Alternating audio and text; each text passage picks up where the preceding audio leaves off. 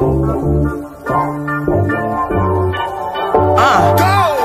up feeling like I just might run for president.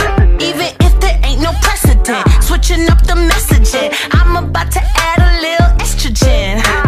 Buy my whip, buy myself. Pay my rent, buy myself. Only exes that Hello, and welcome to the, well, it's not Top 10 Thursdays, but I guess the mildly pleased countdown of, not even a countdown, just discussion of our favorite things of the year 2019 so far. Can you believe it, guys? We're almost at the end of the 2010s decade, just 6 months to go.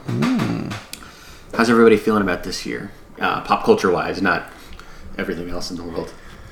Strictly pop culture-wise, it seems like it's pretty good. I mean, obviously right now we're in a bit of a slump because a bunch of franchise movies are bombing at the box office. That's true. We haven't seen like any of those either. Well, you've seen some. I saw The Dark Phoenix, and it was very bad. Did you see Godzilla? I did not see Godzilla. Okay, but you intended to, but then it was put forward. I can't rule out that I will see Godzilla. They just canceled the screening due to lack of interest. Dude, I hear there's 17 Titans. That's a lot of That's Titans. How many giant monsters And how many of them are actually Godzilla monsters, and how many of them are Mutos? There's like 10 of them are Mutos, or like giant bug. Who gives a shit? They have to have a universe to build, Sean. But like, they're adding in monsters unnecessarily because the next movie is Godzilla vs. King Kong anyway, which is a one-on-one. So why show that Godzilla can beat so many monsters? Maybe there's a bunch of other monsters that have to go through before final battle. He's the final boss. He's the final boss. Or, like, gets to the end of the movie, like Avengers, where you think Godzilla's on the ropes, but then all his friends come from another dimension and save him. But they're all the monsters he's I did hear, though, not to spend too much time on the Godzilla universe, whatever they're calling it, the legendary monster. I think it has a name, but I don't remember what it is. I heard they delayed that Kong Godzilla movie. And I feel like it's because the movie didn't do that good, King of Monsters. So I'm always hoping that this is like this fad of these, like, we're going to build a universe around these characters. I hope that fad dies out at some point. Yeah. It's definitely the end of an era right now. We have, like, no good universes going on right now. I mean, that's been a part of it, too. Yeah, I would say that for me, that's been a very recurring theme of the year is the end of an era with Avengers Endgame and Game of Thrones. It certainly has felt like we're shutting it down. It was kind of nice to have E3 recently as well, because that was a very forward-looking event. They're all talking about new consoles and cloud gaming and all this futuristic stuff that's going to start happening in the 2020s, which will be fun. Sounds like a fun decade, right? We'll see. I don't know. I feel like 2019 is going to turn out pretty good for albums and music and TV, and then 2020 is not. It's probably good for games, but I don't think... we'll see, though. We'll see. Speaking of games, Sean, tell us about some of the games. Yeah, I also wanted to start the game section off on a depressing note by talking about Anthem, because definitely in January going into February, I was like, well, I don't even care about the games that come out the rest of the year because I'm going to have Anthem to play. It was the big new BioWare game. You know, they're the guys who made Mass Effect and a bunch of other games that I love. They're supposed to be bouncing back from Mass Effect on Andromeda, their sort of spin-off sequel that came out a couple years ago, and disappointed people because it had a dumb story and a bunch of technical problems. And the narrative going into Anthem was that, well, that was the B team at BioWare working on that, and the A team has this whole time been working on Anthem, which was going to be like sort of like a Destiny style, like open world, loot based shooter game, where everyone plays as basically Iron Man. Like you all got a cool robot suit that was just like a little bit bigger than you, definitely not a giant robot suit. And you had different powers and guns, and you were fighting on this weird planet full of aliens, and it seemed awesome. And you could fly everywhere. That's what I was going to ask. This is the game where you can fly, right? Yeah, you can fly everywhere. How good is that flying? It's really good, but they put a limit on it. You can only fly for so long before you have to land on the ground again and cool off your jets for a second. which is sort of emblematic of all the problems this game has. Just like Mass Effect Andromeda, it has a ton of technical issues that really hold it back from being something you want to play for a long amount of time. And then just the design of the game is very repetitive and honestly not very long. It's hard to want to stay engaged in the game. And recently stories have come out about how troubled the development was and the terrible conditions. I thought this was the A-Team. Yeah, and the terrible conditions that those talented developers were put under. Apparently, leadership was very indecisive, and all these developers were forced to crunch, and they were told that the BioWare magic is going to save the day, but that definitely did not happen. And now the player base has basically disappeared. And Electronic Arts says they're going to keep supporting the game, but a lot of people doubt that. And it's been a massive disappointment.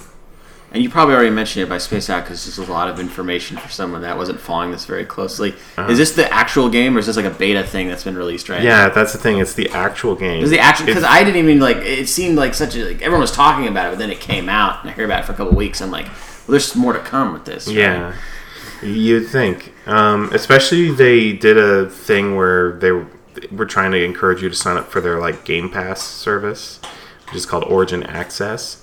So they were saying, spend the $10 for a month, and we'll give you access to Anthem for that month, and then as long as you want to stay subscribed. And I don't know if that worked for people, but it seems like that was also a way to immediately lose a huge chunk of your player base because all those people dipped their toe in, were like, "This is a garbage fire," and then got out. So it's still upsetting because it's a game that is fun sometimes, and you see the potential in it when you play it. But it's so far from being a complete and confident experience. And that became extra clear when Tom Clancy's The Division 2 came out, which is a similar game in that it's a loot-based shooter, except it has a great user experience. It's super polished. It's really fun. I like the game. I don't love it though, and I can't commit to it like I can to Destiny because it's still like this. The Division and the Division 2 are set in a world where I think the story is terrorists put a disease on money, and so everyone spending cash got sick and died. Kill all the boomers. Not a problem with millennials. And so it's years later, and society has fallen, and this remnant of the U.S. government is trying to put things back together, and you're in this elite agency called the Division trying to save the government, and you're going around shooting people who are scavenging for supplies, and it just doesn't feel very good. It was really bad in the first one because it was in the winter and everyone's super desperate and you're shooting them. They tried to get away from that a little bit this time by making it in the summer and moving it from New York City to Washington, D.C. And they're really emphasizing that these are bad, opportunist criminal guys. They're not just desperate people. But I like shooting aliens. I don't like shooting people that have families and lives. One of these other ones had aliens? Destiny has aliens. Okay. That's all I'm saying. I was like, how far are we straying from Tom Clancy's vision? Is this really what he would have wanted? Yeah, it's also fucking wild that Tom Clancy's been dead for a decade and they're still putting stuff out with his name on it. Okay. Another game that some people in this room also got to try was Apex Legends. Briefly. Which was a spin on the Battle Royale genre by the guys that make the Titanfall games. Respawn, they used to be a lot of the Call of Duty people before. Some of them got fired and others went with them. It's definitely been my favorite of the Battle Royale games that I've played, but I still just find it depressing.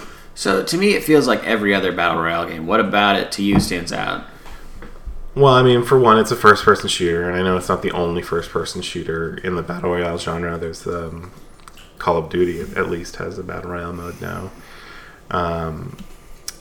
But for me, the key feature is that ability to ping stuff, wherever you go out in the environment to say, enemy over there or loot over here, which is great. That's an amazing tool, and in a genre that requires a ton of communication, that's super useful and helpful.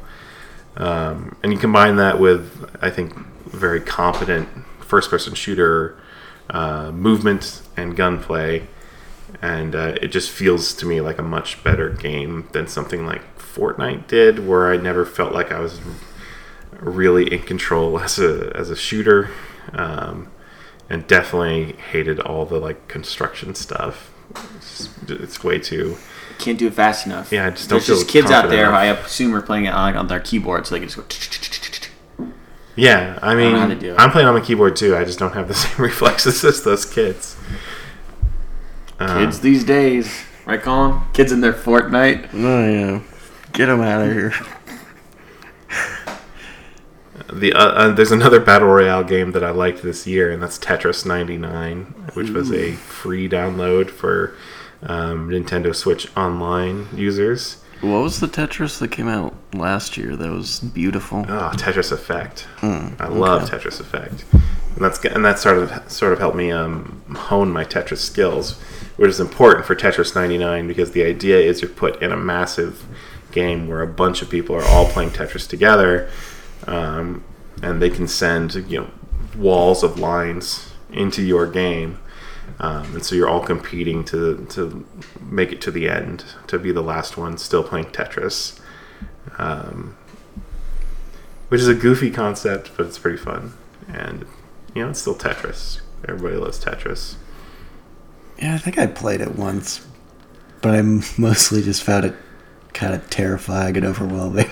Because they're dropping that shit on you. I like to be in control when I'm playing Tetris. I don't know if the idea of like randomness gels with what I want out of a Tetris experience, but it was interesting. It goes. I just didn't last long. Yeah, it goes really fast. Your typical Tetris, you start on speed 0 or 1. You've got a long time of like getting into that zen-like state of making lines, and this one, it ramps up to the high speed very quickly, and then you're scared. And the last game I wanted to give a shout out to is Devil May Cry 5. You guys ever play any of the Devil May Cry games? Like barely. I was never into the string together combos.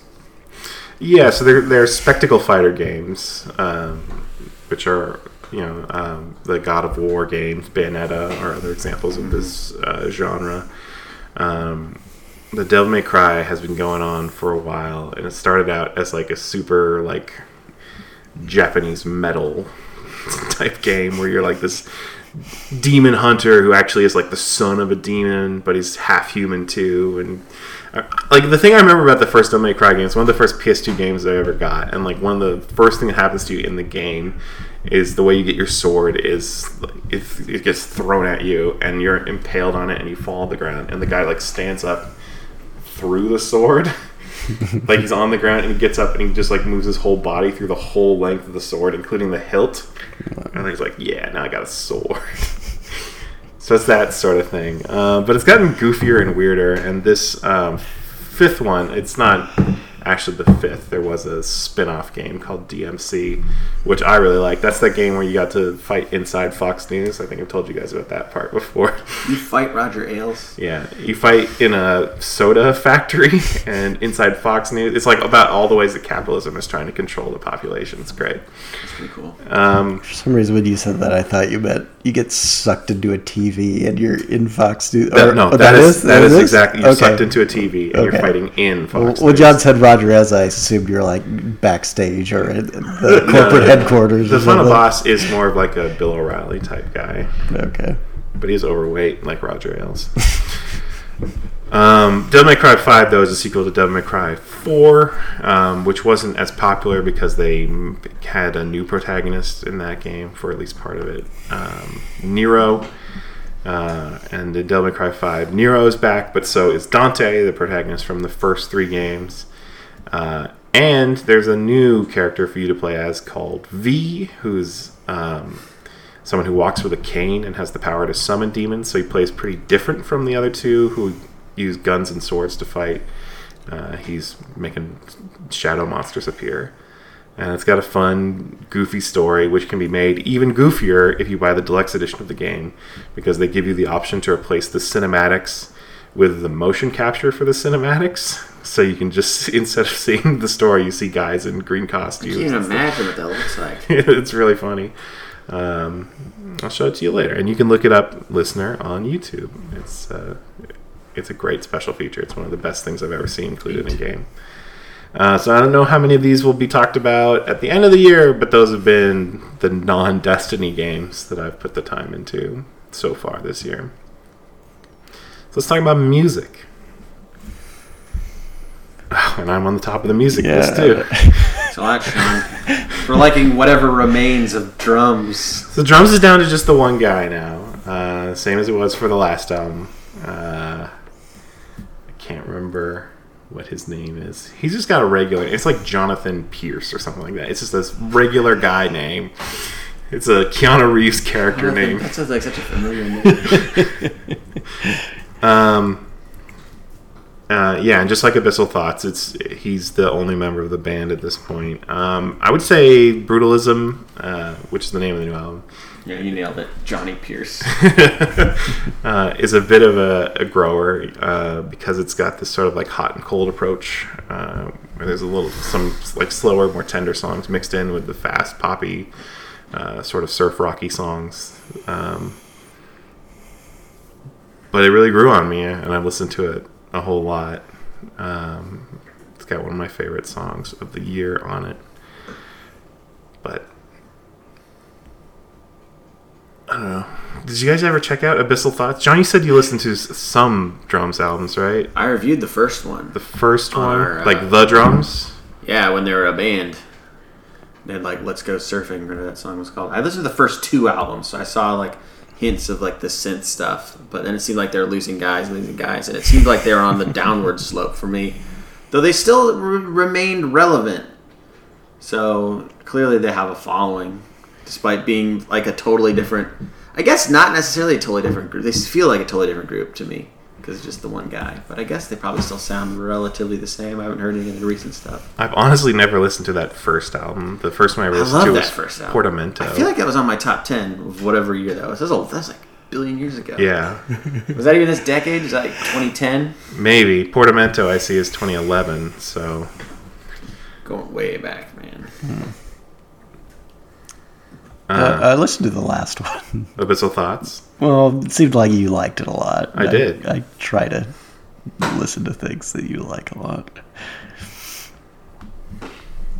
Cool. Thanks. Yeah, I don't know. I didn't spend a lot of time with it. It seemed good, I guess. It's fun. It's a fun album. 2010. So is this one.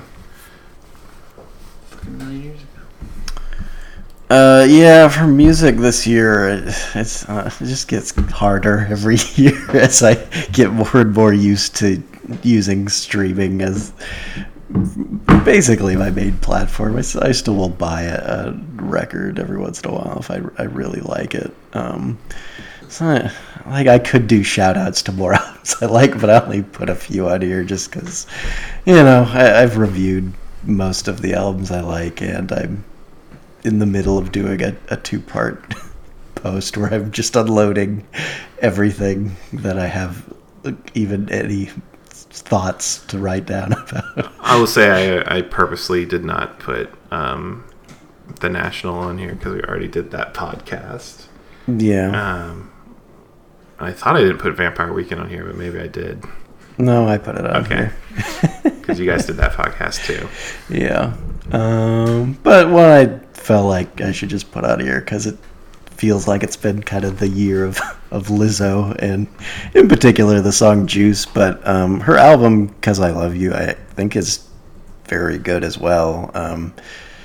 I feel like a bunch of the songs on it could be singles. It's just Juice has been kind of the breakout, and I guess Tempo I hear every once in a while too, which is a cool sort of more straight up hip hop song. And she covers a wide range of genres on this album. You got kind of just straight up pop songs. You got R&B, some of it kind of more 80s Prince sounding, some of it more of like a retro 60s vibe, sort of like in the vein of Amy Winehouse. Some just, I don't know, just super fun, catchy, kind of brash pop songs. And it's just a good time. My experience with this album, besides liking it on my own, is trying to play it in the car with my parents and one of my brothers on a ride home from a wedding, and no one liking it at all. We didn't even make it through the first song before they're like, you got to put something different on. What'd you put on after that? What was accepted over Lizzo? I'm just amazed every time you try to play new music for your family. Like, what do you think, John? They don't have the same taste in music Dude, as sometimes you. it works. I think I told you on that same trip I played the whole new Vampire Weekend album, and they thought it was a Paul Simon album, but they liked it. Okay. Well, all right. There's been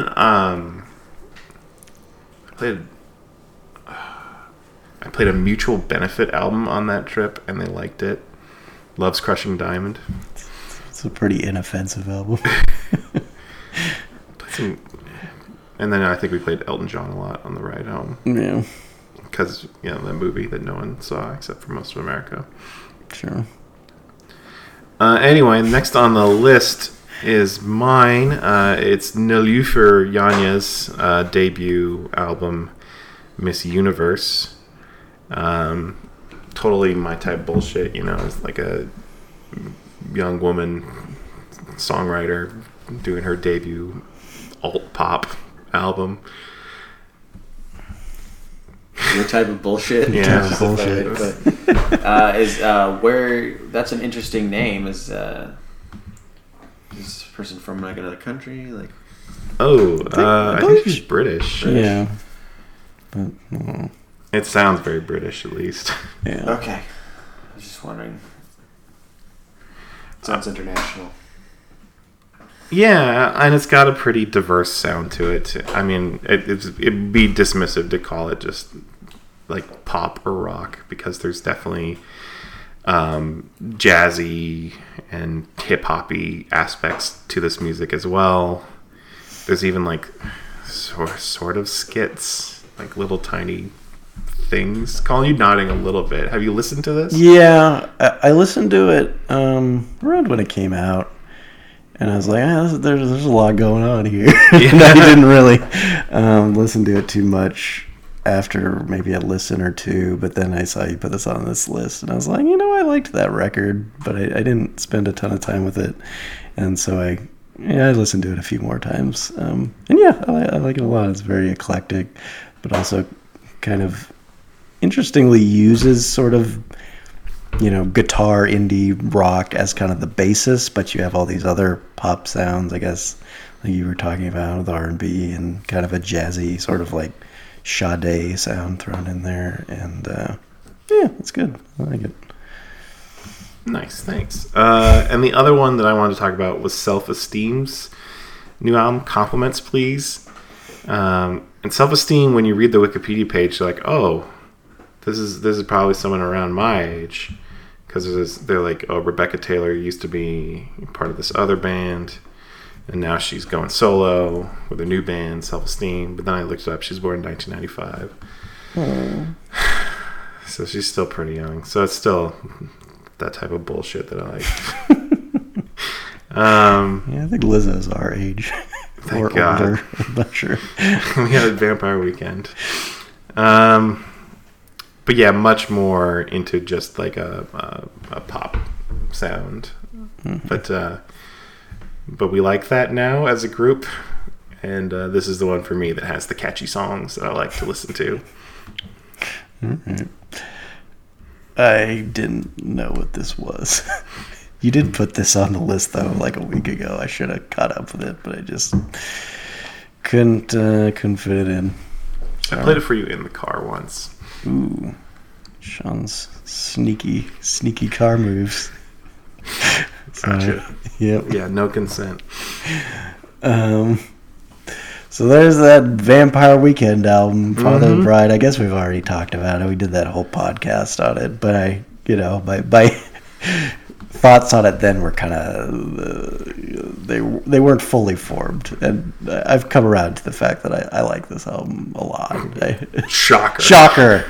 I did give it a 4.5-star review, but I don't know. I just like that they did an album like this. That's, all their albums are very sort of pristine and very exact, and I like that this one's a little more all over the place, but also at the same time, it's not too indulgent. It's just indulgent.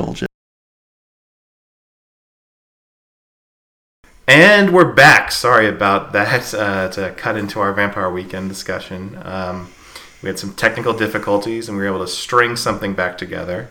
And so we're back to continue the podcast, and we even had some time to add a few more albums to our list. But we actually had one on our list that we hadn't gotten talked to yet. We'll talk about. I'd like to think we talked to the music, but it's pretty much a one-way street. Do you want me to go get the Wise Blood record and have me talk to it? Yeah, so Wise Blood's Titanic Rising you put on the list. No, I want to tell you, Titanic Rising, you're a good record. I don't know. Yeah. I don't really have anything to add. It's just a really lovely, well-produced album, co-produced by one of the guys from Foxygen. Oh, okay. Man, they suck now. Yeah. Oh, no. Well, he's good at producing. This album sounds really good. Okay. So. What sort of context do you find yourself listening to Titanic Rising in? Is it a driving album for you? No, because you bought it on vinyl. Because I bought it on vinyl, so it's an at-home record. Yeah. And I feel like there is kind of a specific kind of record I get for vinyl where it is something maybe a little mellower that you can kind of put on in the background, like when I'm writing or doing work or something. I usually don't buy like punk records or like a rap album on vinyl because they're just not good background music. But this one's like, it's kind of soft and pleasing to the ear, but also like kind of epic and sweeping at the same time. Oh. Yeah. So I guess I wanted to rapid fire a few that we had put on and then taken off because of the technical difficulties. So one was the new Taco Cat album, which we all liked. We had the opportunity to go see their sort of release party show, which was really fun. Exposed me to the band Beverly Crusher, which I'm way into now. but as into as I can be for a band that doesn't actually have an album you can listen to. Just like a few singles you can find. Yeah, you could probably go to their house and be like, I love you guys. And be like, oh, yeah, cool, sure. Did anyone else want to tack one on? I thought we had a list, but I guess we don't. Well, I threw in the new Bruce Springsteen album since I don't know if I'm going to get around to writing about it at length. I might throw it into my 2019 catch-up post. Even though I'd like to do a proper review because it's like the first Bruce Springsteen album in a while that I have thoughts about. I see. The past 2 decades, basically since I became a Bruce Springsteen fan, like I'll usually check out his new album and I'm usually like, this is pretty good. Or like his last album, High Hopes, I didn't even listen to. But I was listening to some of it and I was like, this is weird and not great. Wow. Seems like Tom Morello had a big influence on that album for some reason. And I think I just didn't listen to it because it was also like a lot of songs Bruce just had left over. And this latest album, Western Stars, is like the first time I can remember, really since I became a Bruce fan, where I'm hearing a Bruce Springsteen album that actually doesn't sound like something he's done before. Like it has this very specific sound where it's kind of like early 70s kind of country, but like pop orchestral country. I guess it's been compared to Glenn Campbell the most, where it's it's I guess a more California version of country music. And there may be a song or two on this that's like kind of corny, but I feel like every Bruce Springsteen album has a song or two that's kind of corny. But for the most part, I don't know. I feel like they have those kind of lived-in songs that you'd look for in Bruce Springsteen, where he's focusing on characters and stories taking place in very specific atmospheres, and the production's really nice too. And I just am glad I got to actually care about a Bruce Springsteen album. I don't know. I just assume he didn't have another interesting one in him. It's funny you mentioned him sort of going more country, and it's definitely a idea that I've heard this year, is that like genres are dumber than ever right now because rock musicians are doing country and pop music is more alternative and country music is like rap now. It's I don't know. I've always had like kind of trouble categorizing my music in genres anyway. Mm-hmm. And I feel like maybe that's something that'll go away with time, since we don't have radio stations anymore to demand specific genres of music. I mean, we do have radio stations. Barely. Who knows who listens to them? Does this have the E Street Band? I don't think so. I haven't looked at the credits on it, but I think it is billed as more of like a solo album, and I think he's planning on doing an E Street one soon, within the next year or two. Is this like mostly acoustic? Is this electric? What are we talking? I would say it's more acoustic, but there's a lot of like sweeping like strings and stuff on it, which is I didn't expect, and piano stuff. But yeah, it's less of a rock album, I would say. I don't know. I think the closest comparison I could say is like Tunnel of Love, the one he did after Born in the USA, where it's more, I don't know, it just sounds more like a studio album than a band album. But it sounds like he's going to do another one with the E Street Band soon, and I don't think he's going to tour behind this album, which I don't even know what that would look like if he cowboy did. Songs? Yeah, there's plenty of cowboy songs. I feel like there's a particular character in a particular Bruce Springsteen song that you know. Hello, Pete. He's hello, Pete. I can imagine. Can you hear me? That has strings on it. Yeah. That song's 8 minutes long. Yeah. Fuck. This album's kind of like that song, but good. You lost me at that last part. Sorry. I don't understand. So does that close out our music section? Does anyone else have anything to tack on? I mean, I could, but I won't. There's going to be some stuff that I'm going to review later, but I'm still getting into All it. right. So keep your eyes on mildlypleased.com, and also be sure to check out Poon the Band. Our band Poon. Yeah, we have a band camp, and if you don't know Poon, we dress up kind of like Kiss, and we do really sexual songs, so, about stuff like Doing Your Mom. And with the Nothing to Hide album just came out, and it's a hit. People love it. It's a masterpiece. Can't get enough of it, man. We played a show, and like 12 people, 15, I don't know. Good amount, man. I mean, it felt like we sold out the place. It felt like we sold out the particular back of a record store. But only because the venue is very small. And then once we were done, everyone left but us, so we had to watch the next band by ourselves. Was it the same record store that that Halloween show was in? It was. Yeah. It's a small spot, but it's cool. I feel like that show also had a surprisingly loyal group of fans. The Halloween one. Poon has that loyal following. We call them the Poon Navy. Mm-hmm. And we do well in intimate settings. We're a very intimate group. And what was the Bandcamp URL again?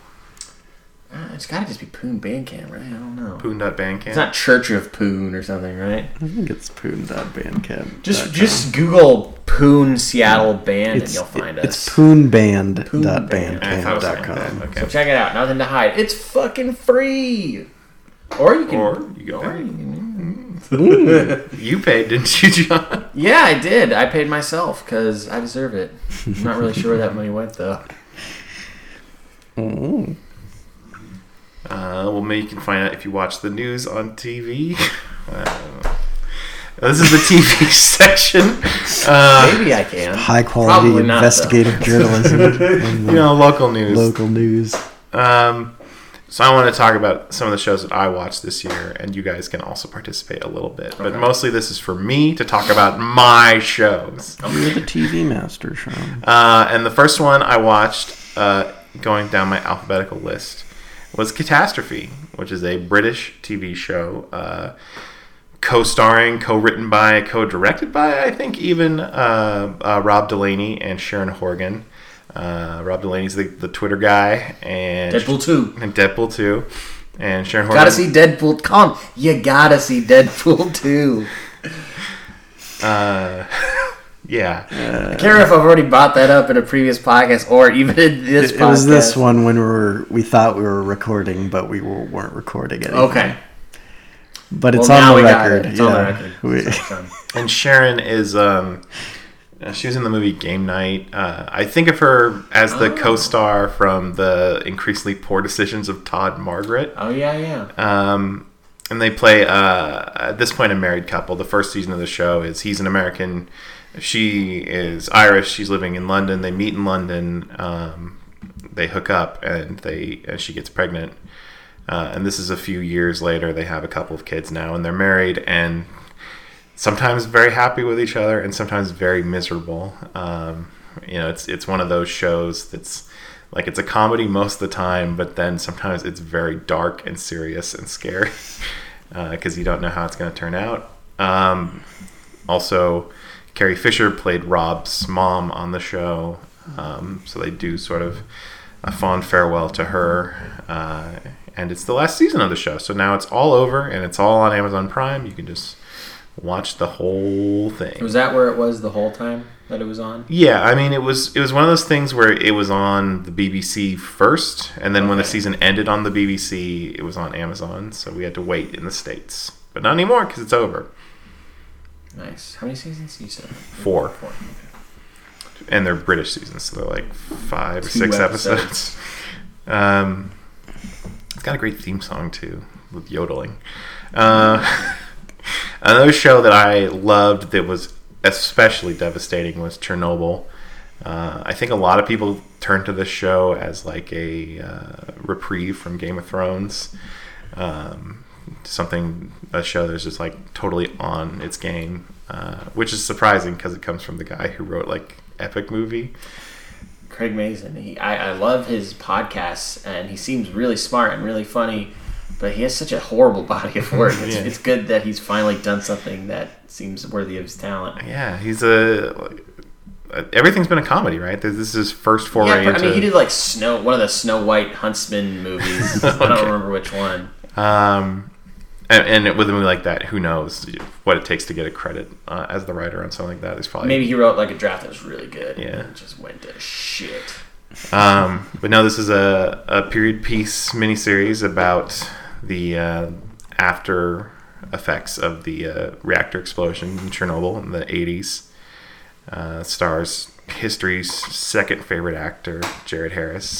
Still putting Michael Stuhlbarg at number 1. That's interesting. Yeah, that's a tight race. Michael Stuhlbarg hasn't done anything in a while because I feel like that one year where he was in like 3 Oscar movies. Yeah. And they was he in 3 Oscar movies? He was in... So I don't mean to derail the conversation. Okay, well, he was in Call Me By Your Name. In Shape of Water. And The Shape of Water. I thought he was in one other thing. It's hard. You keep going. You guys are the Oscar trivia people. Okay. So yeah, it's cool. It's a historical drama, but it's sort of presented like a horror movie. It's a miniseries though, so each episode sort of deals with a different aspect of the fallout of the disaster as time goes on. It's horrifying because this is a thing where picking up a rock is a death sentence, or being too close to a gust of wind could give you cancer and kill you. There's a scene very early on where Jared Harris and Stellan Skarsgård are like, we're going to be dead in 5 years because we're here trying to solve this crisis. And that's kind of what's amazing about the show is that there's the hypocrisy and corruption of the Soviet government on display, but also just this amazing heroism of all these scientists and soldiers and workers who got together to prevent this disaster from being worse than it was. So I really, it was a remarkable show. I feel like I learned a lot and was very entertaining. My fellow comrades tell me I should not watch this show. You're talking about the Russian reaction. Supposedly they're going to do a show that's like about how America tried to create some conspiracy. Yeah. I'd love to know if this actually happens and if we will be able to watch this. Yeah, so isn't the idea, it wasn't a fault of the reactor. The Americans sabotaged it. Yes. And then only like 30 people died. Yeah, they spread all these lies. Looking forward. Does Russian TV, is that a thing? I remember there's that movie about like Russian Everybody Loves Raymond. Did that work? Did that take off? Maybe. I don't think it did. I don't know. No idea. Did you end up finding a third Oscar movie from The Post? The Post, of course. And Michael Stuhlbarg's next movie, he's going to be playing Shirley Jackson's husband, the author of Haunting of Hill House. So another period piece. Yep. It's not welcome in the present. Sort of like Game of Thrones, unfortunately. Tough year for that final season. In retrospect, it's weird people weren't harder on the previous season. Right. I think it's because everyone's like, oh, well, I mean, this isn't the last season. The last season is where they really got to, like, bring it home and make it all come together. But it was about the same as the last season. I would say, by and large, this season was better than the last season. It had some better set pieces, sequences. Like, the whole raid, the city with the dragon was a pretty fantastic sequence. And I know a lot of people didn't like the battle against the White Walkers because it was all at night. I mean, on our TV, it looked pretty good. I had a good time watching that episode. Made the room dark, watched it in 4K with the So brightness turned up. all the It's good. spectacle and suspense and action was good. It's just the resolution was pretty poor. Yeah. But Disappointing character work. I mean, it'd been trending down for a while, so it's not that much of a surprise. I really don't know how I feel about it even now. I think I don't feel. I was just because I was getting kind of disappointed seeing that it wasn't really going in any direction that I was interested in. So I just kind of lost interest, and it was like, there'll be those seasons that I enjoyed, and it kind of ended. It doesn't ruin the show for me. It just whatever. I'm not going to be like, go ahead and redo it though, do it better. Yeah, that part's wild. What I'm so, I don't know if scared is the right word, but I hate that we live in a society where like people can form these mobs on like Twitter and Reddit and all these platforms, and that sometimes studios will like listen. They'll like take it into consideration to. I mean, look at what happened with Sonic the Hedgehog. Yeah, like it looks like shit, but they're actually changing it because people are like, no. It really does seem like there is going to be some sort of Zack Snyder cut of Justice League because the fans keep begging for that bullshit. So people need to shut the fuck Yeah. up. If something's bad, just let it be bad. And so, there was plenty of good stuff in Game of Thrones. There'll be good stuff in the future. I don't know. Yeah, Just chill out, man. There's a lot of media out there. There's literally a million TV shows out right now. Just go watch another one. If I don't even you're- know like all the shows on our list. Yeah, it's like just because one of the TV shows out of the millions that are on right now isn't like meeting your expectations. It's like you got other options. I mean, it's fine. People can complain, but at a certain point, you gotta let it go. yeah, there's certainly a big difference between being critical and being a whiny bitch. and if you're watching a show and it just makes you miserable, stop watching. I think you should leave. That's the name of our next show. I wanted one more. Oh, sorry. So I'm wondering, but do you think the reason it was bad, because there's all sorts of, theories and ideas. Do you think it was because, and we don't know, this is speculation, Benioff and Weiss are going to go do Star Wars and they lost interest, like a lot of people say, or the fact that George R. R. Martin did have an ending in mind and they wanted to do that ending, but they didn't necessarily know how to get to that ending? Do you think, what happened? I mean, that's the thing, George R. R. Martin has publicly said that he described an ending to them and asked for another 10 seasons to do it. And for whatever reason, Benioff and Weiss were like, no, we're going to do it in 2. And I think they wanted to do it in 1. and that HBO was going to split in half, and then they talked them into a couple more episodes, so it became 2 seasons. Has George R. R. Martin stated, like, yeah, that was the one. They did it. The boys did it. He said that some things are the same and some things are different, and wait to read the books. Did he like it, you think? I'm sure he liked it. He liked it, or was he like, I think you should leave? Also, what the hell is I think you should leave? Oh, this is a funny show. That's what it was. It's a sketch comedy show. Forgot what it was called. I'm guessing Colin's seen more of it. Did you not watch all of it? I haven't finished it, no. Oh, really? Because you recommended it to me kind of because it was short. You're like, it's pretty funny. I bet you could finish all the episodes. Yeah. And I did. There's only like 6 episodes. They're like 17 minutes long. Yeah, good recommendation, Sean. Nice. It's a funny show. It's weird. Yeah, it is. A lot of it is based around really uncomfortable situations. Which That checks out. Tim Robinson is at the center of most of those sketches. Who is this guy? Where did he come from? He was on SNL. He's Yeah, an SNL but he guy? was- Cast member. he He was was- a writer and cast He was a member. forgotten SNL Whoa. person. He was fine, but he never stood out, really. Yeah. On SNL.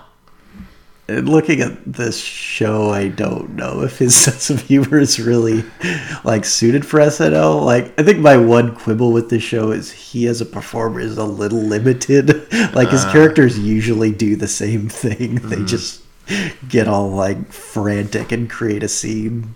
But he's writing this too, right? Yeah, he's writing this too, and I like the fact that he brings in other very talented sketch comedians. Yeah. I like that he brings in that Sam Richardson guy from Veep who did that show Detroiters with him. I don't know. I just Detroiter. yeah, I just really like that Baby of the Year sketch. Ah, It's yeah. really weird and really good. Where they're doing an award show for who is the best baby of the year, and one of them is like the bad boy, and the people in the audience are like standing up and being like, "Fuck you! I'm gonna fucking kill you!" And then at the end, they show the previous baby of the years that have died, and it also lists like how they died. And one guy just says like slashed throat or something. Yeah, if you're gonna see one sketch from that show, I'd say see that one. Well, there you go. It's funny. The next show on the list is also one that comes from some SNL people. The other two is created by and written by 2 SNL writers, whose names I did not write down and I can't remember. I think one of them is Sarah Schneider from the College Humor website back in the day. But I was drawn to the show because it stars some actors I recognize. Drew Tarver, who is one of the Bajillion Dollar Properties people. And then Ken Marino and Molly Shannon are also in the cast. I think the other creator did that Molly Shannon, Jesse Plemons movie a few years ago. Remember that one? Chris Kelly is that guy's name? Yeah, that sounds right. Like an SNL showrunner. So there we I go. think. We got to those 2 names. So the other 2 is, I did not pick this up at all from the advertising for it because it seemed like it was just another. It seemed like difficult people. It seemed like a misanthropic gay man and white lady bumming around New York City, which it is. But the angle of it is they're the 2 older siblings of a like Justin Bieber style like Instagram music superstar. And so it's got this funny angle of them like both trying to make it, and especially the guy who's trying to become an actor, dealing with the fact that their like 13-year-old little brother is just blowing up. It's not like an instantly hilarious show, but it has a compelling narrative to it, and you end up getting invested in these characters and the story as it plays out. And it's a little too late for me to recommend this to you because they put it up for free to watch on the Comedy Central website a few weeks ago, and then they just took it off that, and now you got to pay to play. But don't worry, it'll probably just be canceled anyway. This is a good year or that didn't sound like a good thing, but this is a good year for former SNL people, because I know there's also that show on HBO now, Los Espookies, and that I think was co-created by Julio Torres, who was on, who wrote on SNL, and he's on this show. He wrote the Papyrus sketch, the infamous Papyrus sketch, and it's like a show that he does with Fred Armisen. That's like in Spanish on HBO right now. I hear it's really funny. They've been 2 episodes. It's like a comedy horror show. I have to check that out too. Also, a funny show that I've watched it already is Pen 15. Maybe it's Penis. I've never heard anyone ever say it because I've never heard anyone ever talk about it. I just saw it pop up on Hulu and I was like, we should watch this.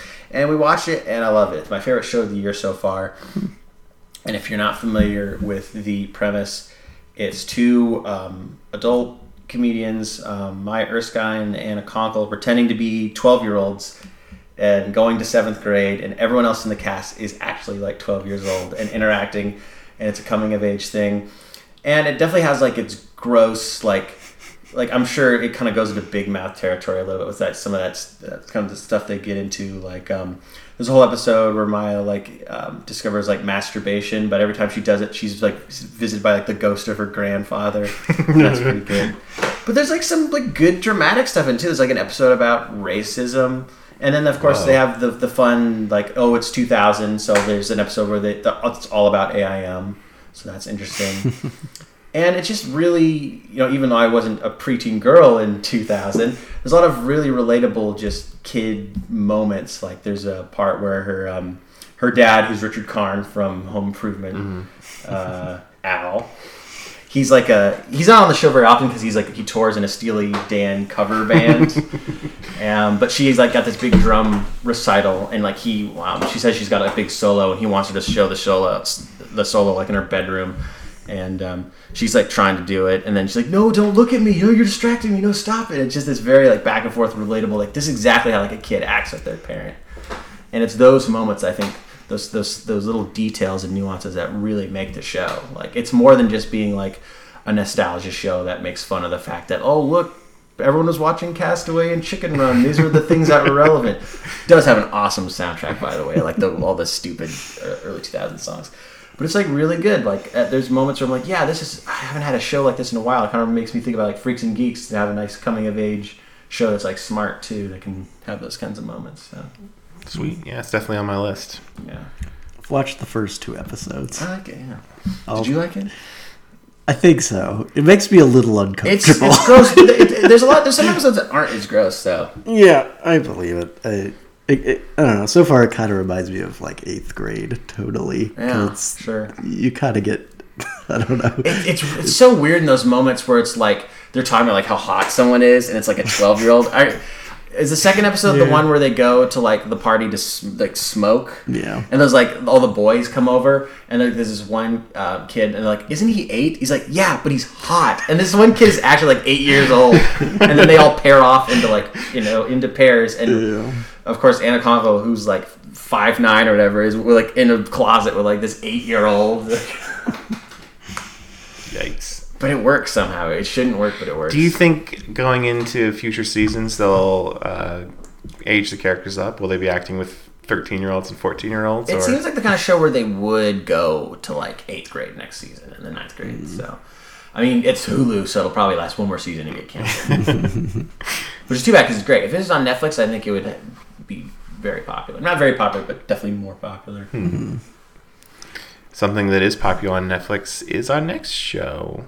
I think it's popular, right? It's the Russian Doll. I guess I don't know. Yeah, it is. It's always hard to tell what's popular and what's just there. The thing about on Netflix is it's really popular for that first month it's on. Mm-hmm. Yeah. But that's like, definitely a what was popular that show. about? Who are these characters? Yeah.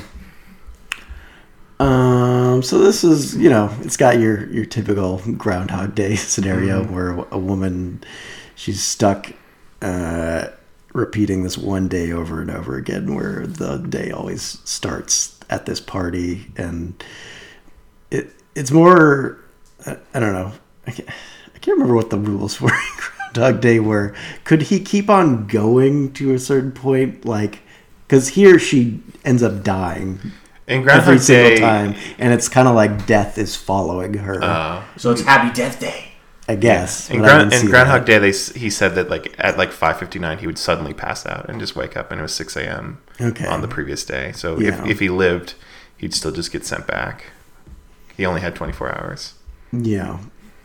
So Nadia, the character played by Natasha Lyonne in this, I think she can go beyond a day or two, but eventually she will die. Mm-hmm. And, that kind of lends this sort of like horrific quality to the show that's also, sometimes funny and sort of relatable too, but also has this, high concept behind it. And also she at a certain point finds a guy that's also going through this exact same thing, and it becomes about like Edge of Tomorrow. Yeah, so it becomes about like their relationship and how they're like making sense of why. Do they both remember when the loop resets?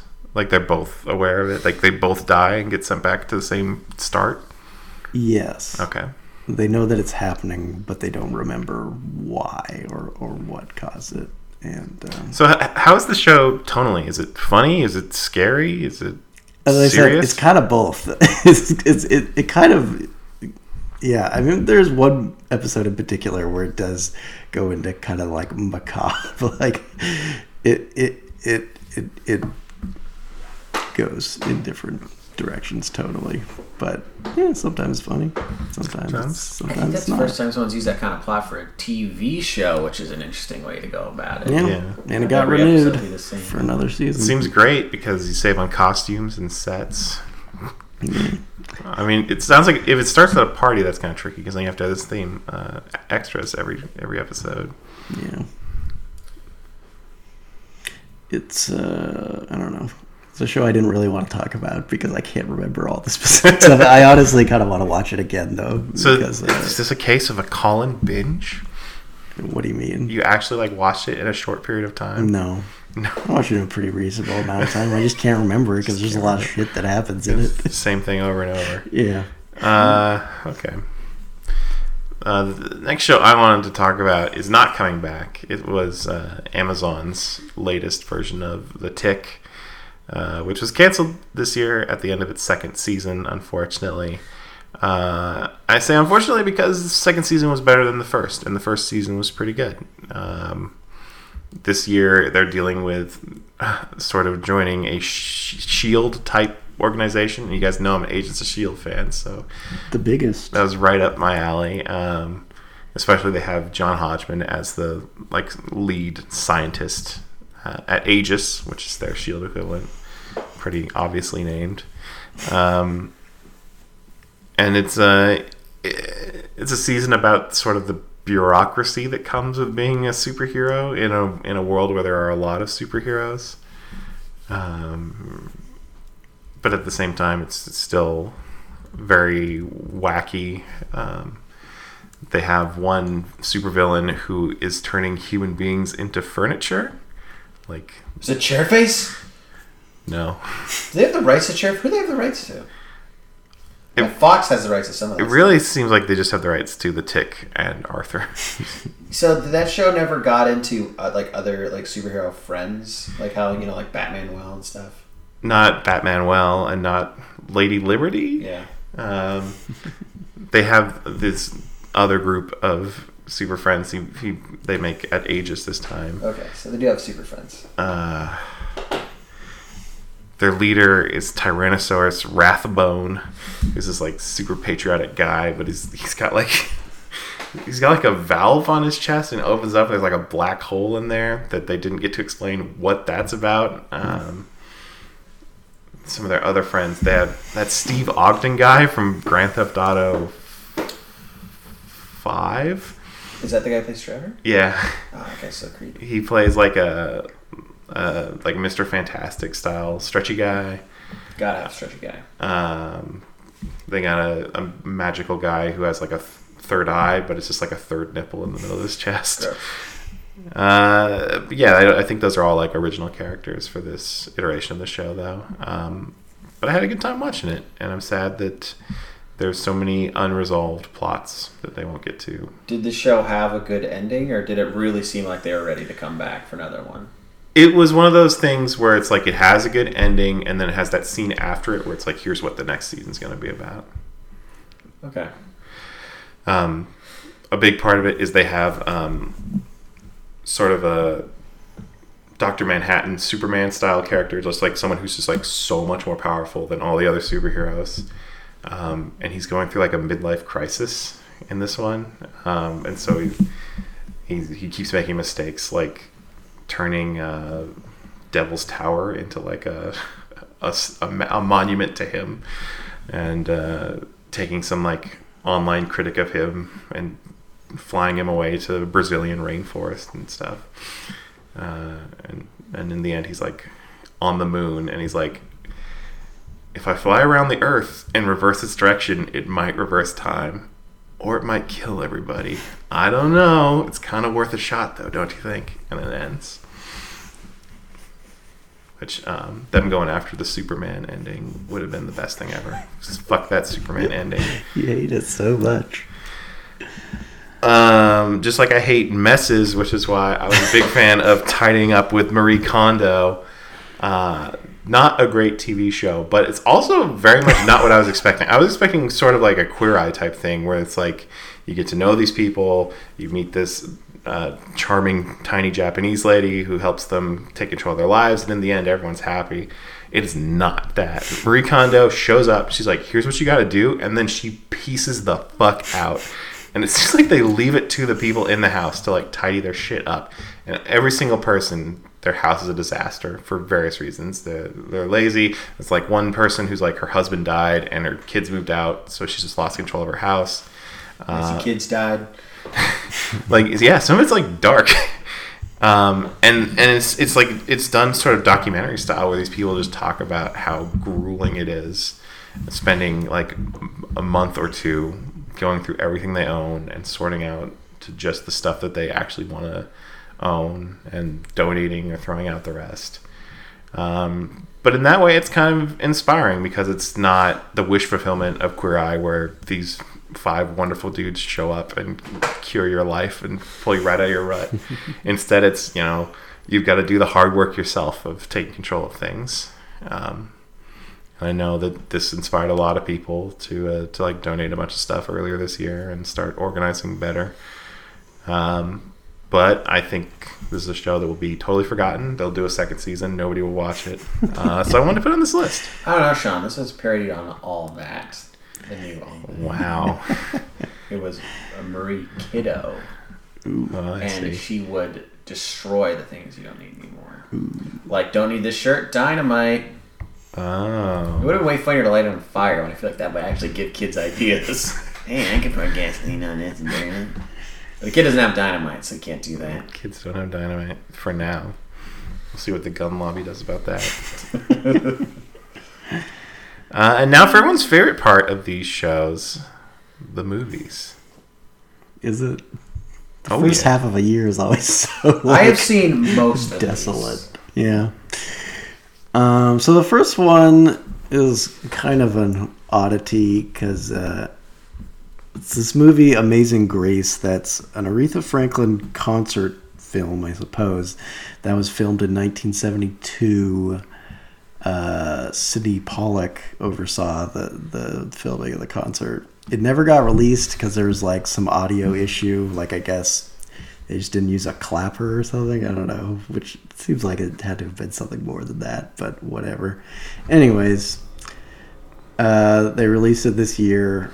It's really good. Like, I wouldn't ordinarily recommend a concert film, because I feel like it's the kind of thing where, like, you know, it's only if you actually like the artist that I would actually recommend it. But I don't know. I think it's good even if you're not an Aretha Franklin fan. Like, it's honestly one of the better concert movies I've ever seen.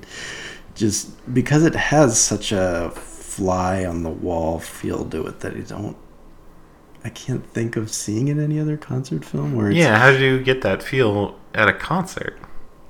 Well, it's not in a big stadium. It's at a church, actually. Huh. And it's the same recording as she actually made a live album out of this performance, also called Amazing Grace, that was released. But like seeing it with the camera crew and seeing, you know, the reactions of people in the audience, and just like I don't know, it's just really well shot in a sort of like rough around the edges way where you feel like you're in the room. And also, like, I don't know if I've ever seen a concert film where it's kind of communicating this idea of, live music as a spiritual experience, like literally, because she's singing like all these old gospel songs instead of like her hits or something.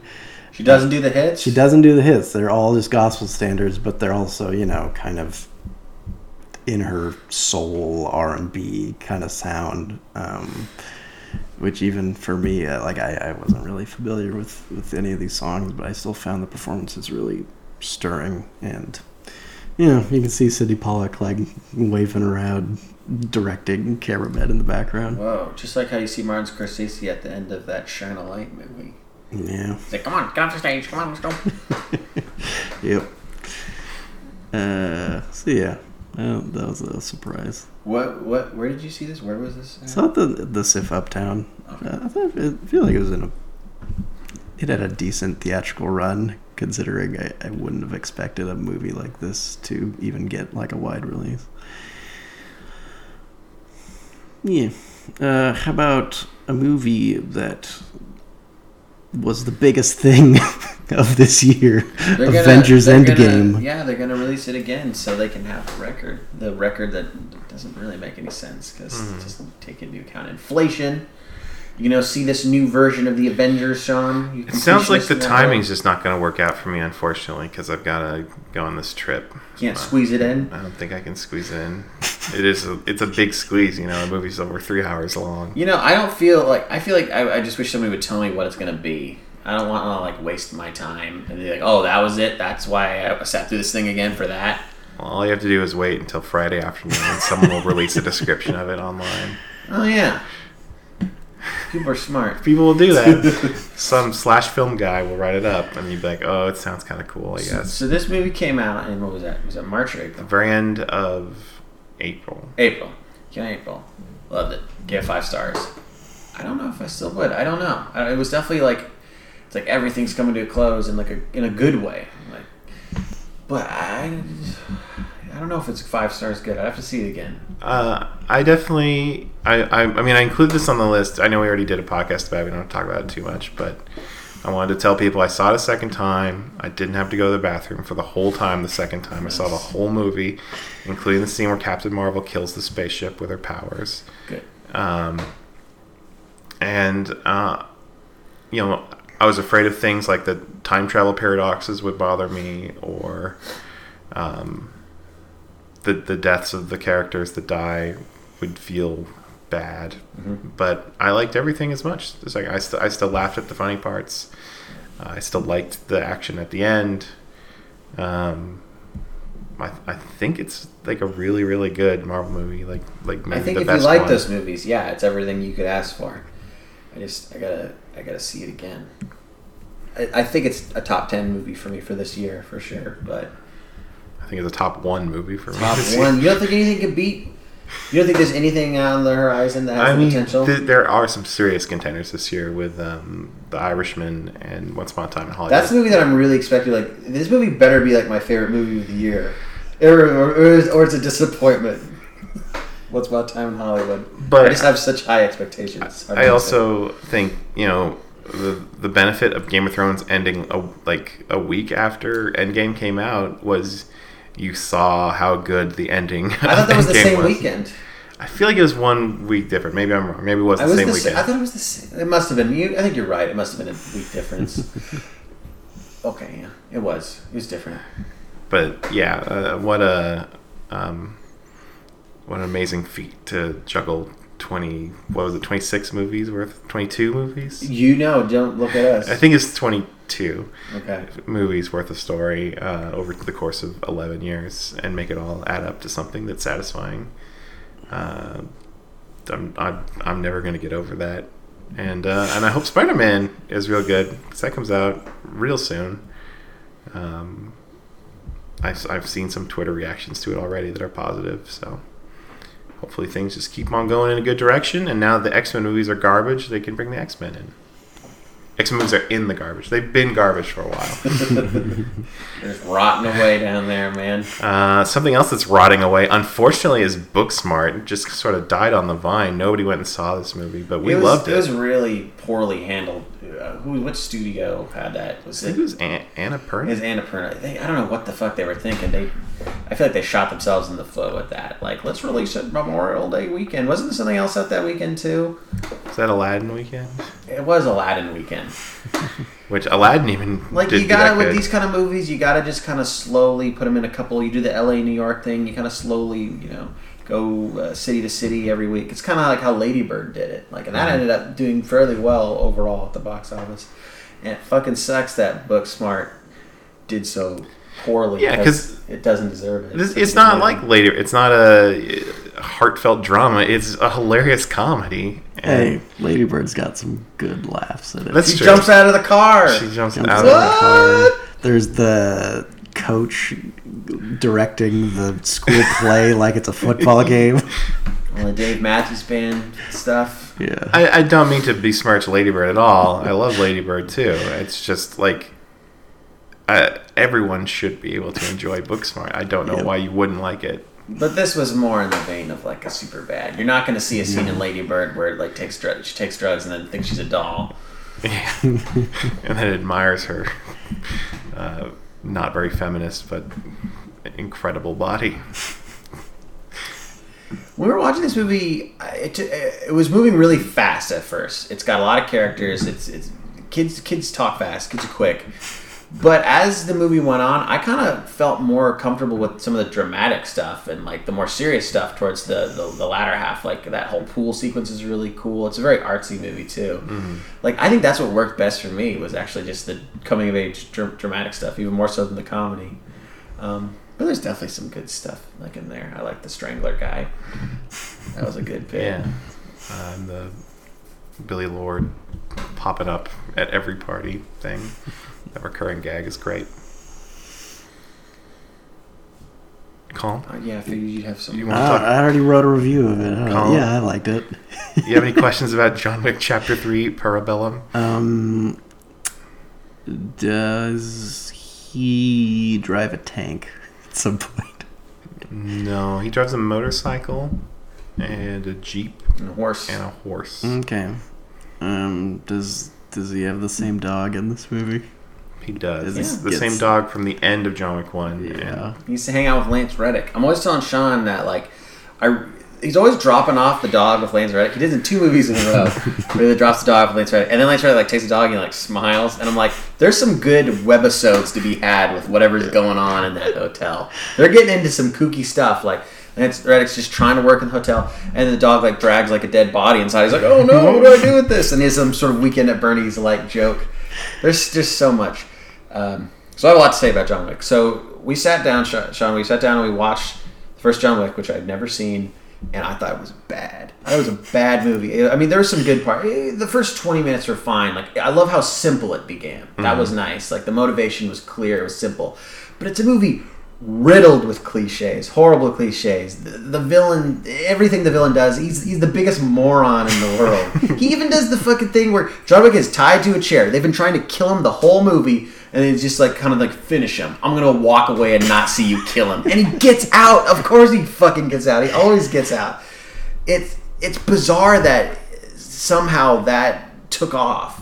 But I'm glad it did, because then we watched John Wick 2, and I really like it, because it has that underground world of spies, and that stuff's really interesting. That's what the whole series should have always been about. Mm-hmm. That stuff is cool. And then the third one builds on that even more, where it's like you get to see this on an international level with all these spies. And the action set pieces are incredible. We mentioned the horse. There's a great like stable fight sequence where like John Wick keeps slapping horses and they're kicking guys and killing them. But my favorite part of the whole movie was they're in an antique store, and there's this one like area that's just full of knives, and John Wick's just throwing knives nonstop at people, and people just get hit in the faces with knives, and it's fucking insane. And what I love about John Wick is he always has to kill someone like 3 times before like he moves on to the next guy. Yeah, he's like, I'll shoot you in the heart, and then I'll shoot you in the head, and then I'll shoot you in the other side. Yeah, he's got to raise his gun, shoot you. Yeah, put the head down, shoot. And then the same with the knives, like stab. Yeah, that scene's so good because you can tell it's not like he's not going for precise kills. He's like, I have infinite knives, so I'm just going to throw all the knives. I think the movie lulls a little bit when he goes to the Middle East. Yeah, and he teams up with Halle Berry because they have a regular just gun shootout sequence that in my mind is like 20 minutes long. And that's the thing. It's like just shooting guns is boring. So that's what I think John Wick 3 has done so well, where it's like, look, John Wick can use horses, he can use knives. He doesn't have a gun for like big chunks of this movie. He has to improvise, and that's what makes it so interesting. He fights a basketball player in a library, and he kills that guy gruesomely with a book. With a book. It's like watching a Jackie Chan movie. Yeah. Like I was watching this, like this is like what Jackie Chan movies are like, where he'd always just kind of use whatever's in his environment. It's using your environment to fight, and like I feel like that's a really creative way of constructing an action sequence. It's so much better than guns. I think you'd like John Wick 3. Yeah, it sounds like it, because my problem with John Wick 1 is like there was nothing interesting about the way he killed people or the stunts. It just seemed all about efficiency and just shooting guys and killing them and shooting lots and lots of guys and making sure they're dead. It made me think about how boring that Deadshot character is in Suicide Squad. There's only so many ways you can shoot a gun. Yeah. So it's great that John Wick like also knows like kung fu and stuff. There's so much he can do. Yeah, there's a part where he has a like totally unnecessary, could have easily been cut out of the movie, martial arts fight with the guy from The Raid and the other guy from The Raid 2. And it's like again, it's like the movie's gone on too long. It shouldn't have this fight scene, but it's a pretty fun fight scene just because they have no weapons and they're just fighting each other with their fists. And also, Keanu Reeves is like 3 feet taller than these other two guys.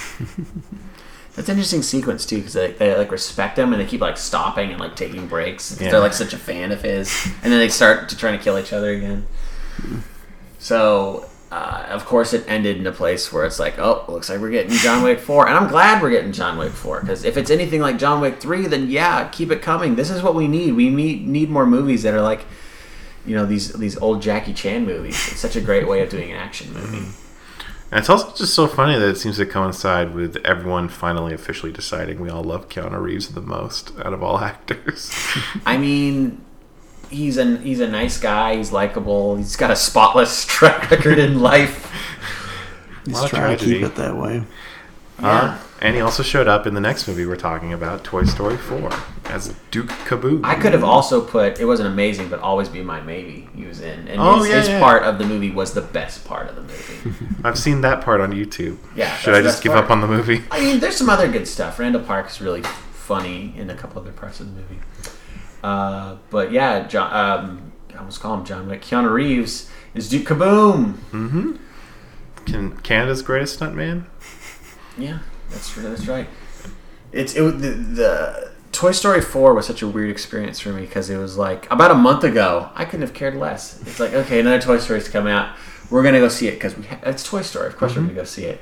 Well, and it got pretty good reviews. Well, that's what I was leading up to. Yeah. Is the week before, it's like, oh my god, I guess this is really good. We gotta go. We gotta go opening night. And the resounding thing I heard was like, it's really weird. And the movie did not disappoint. It really is pretty weird. weird. It's very existential, which I really appreciated.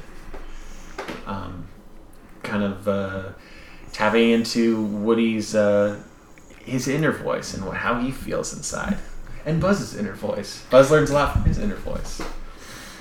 Yeah, I mean, I'm in the middle of writing my review. It'll be on the blog by the time this podcast gets posted, but I'm not 100% sure where I am at with this movie. I know I like it. I don't know how much. And part of it is what you mentioned, Buzz Lightyear listening to his inner voice. That gag got old for me, and I was like, why is this guy so stupid I liked now? it better than the Spanish thing, personally. I disagree. But that's fine. I also didn't like that because it also felt like they were dumbing down the Buzz Lightyear character. The way I see it, Buzz got his movie. Buzz got his movie in Toy Story 1. And Woody gets another movie. And Woody gets the other 3. Because Woody's great. Woody's just a better character than Buzz. It's true. Buzz is one-dimensional. But he worked really well in the first one. He's Woody's sidekick. And yeah, I guess we don't. The movie's recently released. We don't have to get into spoilers here to talk about sort of the series issue with fear of abandonment. So maybe we should just talk about Forky. I love Forky. He's great. I didn't even think about it until we were watching it. It's like, yeah, he's got to move by like popping along on 2 little clumps of clay. Like, it was just so weird to watch him move, and his arms are like falling off. Like, Yeah. sliding around. It's kind of creepy, man. I mean, he basically wants to die. Yeah. Basically wants to die. He wants to jump in trash. He thinks he's an abomination. That's how low self-esteem he is. It's funny, I use exactly the same word describing him in my review, Yeah. which you haven't been able to read yet. It's just, what a coincidence. I think the Toy Story movies are all secretly horror movies. Forky's total body horror. And those dummies, man. Fuck those freaking dummies. I love that they're the only characters that don't talk because a dummy needs like a person to make it talk. So they just go like.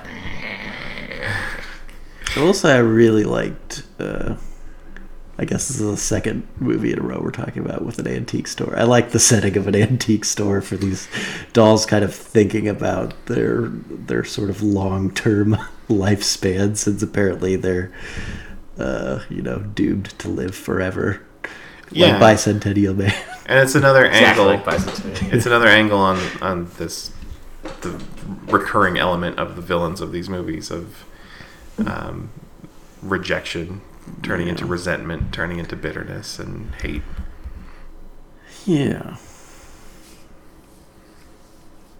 I think I liked the villain a little more in this one than Toy Story 3. They just can't top Stinky Pete. He's as good as they get. Yeah. He's like the least sympathetic, though. Stinky Pete's the least sympathetic? I'm just saying that because I can't remember his backstory because I didn't watch Toy What do you Story think? 2 Sid? this week. Well, I don't really. It's just a My thing about joke. Sid is like Sid didn't know toys were alive. He's just being creative. He's expressing himself. He's expressing it's art, man. I've heard like some of the Pixar guys say like they saw a lot of themselves in Sid. I mean, of course, from the toys' perspective, he's torturing them, but they're just fucking toys.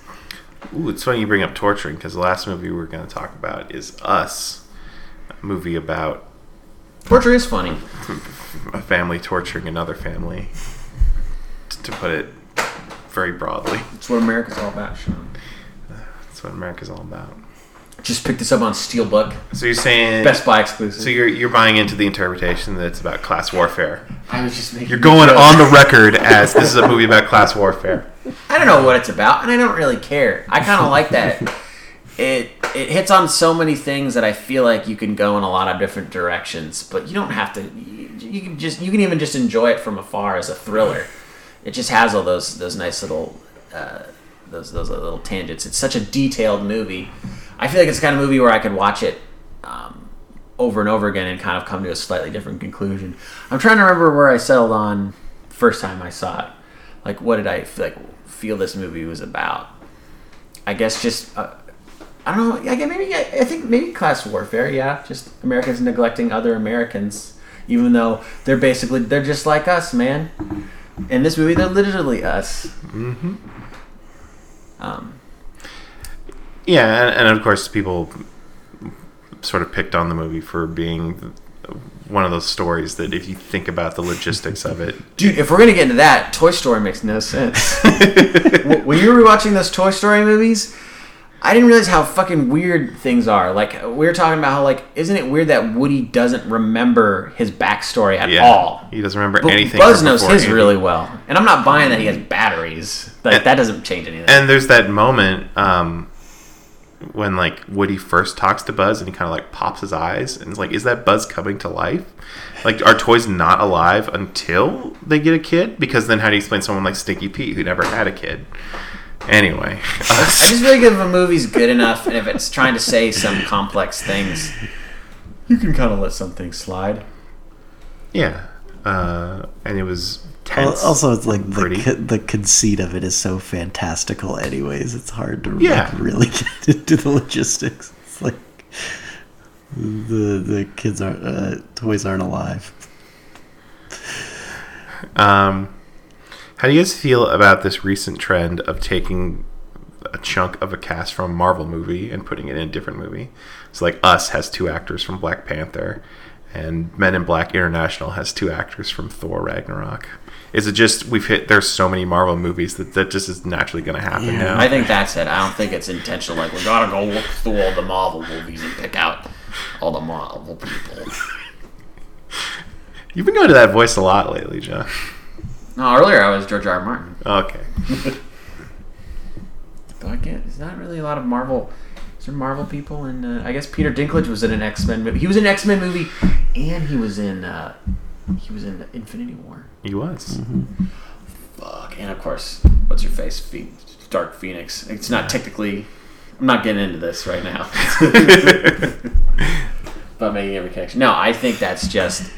There's just so many Marvel people, so it's naturally going to happen.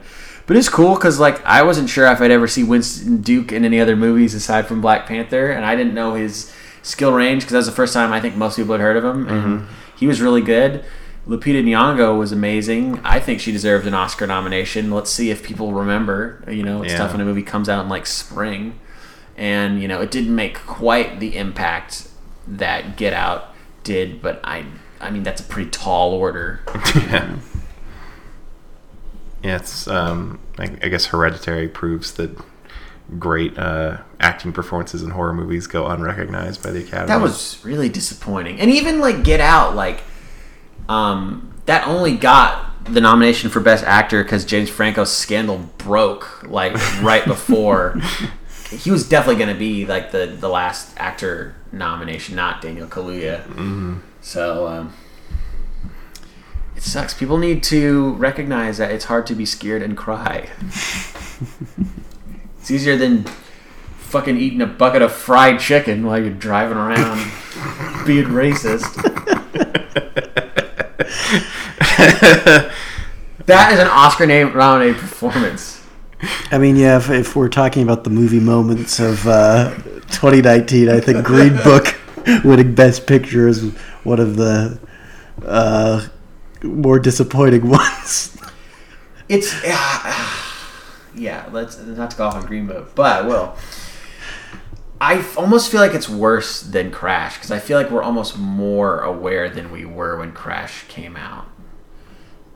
In terms of what's socially acceptable, I feel like we're a more socially conscious society right now. So the fact that Green Book can fucking win Best Picture is insane. And no one liked that decision. I didn't hear anybody like, yeah, finally, a little recognition. So I don't know how it happened. I think it was a weird field, and it kind of just barely edged out a win. I mean, there was bad movies that were winning awards last year. Bohemian Rhapsody won Best Actor, and it's not like it's a fine performance, but like that's a bad movie. Vice is a bad movie. He's wearing cartoon joke terrible teeth. He does have the cartoon teeth. So it sucks that stuff, just because it comes out within a good time, whereas stuff like Hereditary and Us will probably be ignored just because it's so genre heavy. Mm-hmm. People need to get over that. Like it takes something to be like a cultural breakthrough, like Get Out, to even get any momentum.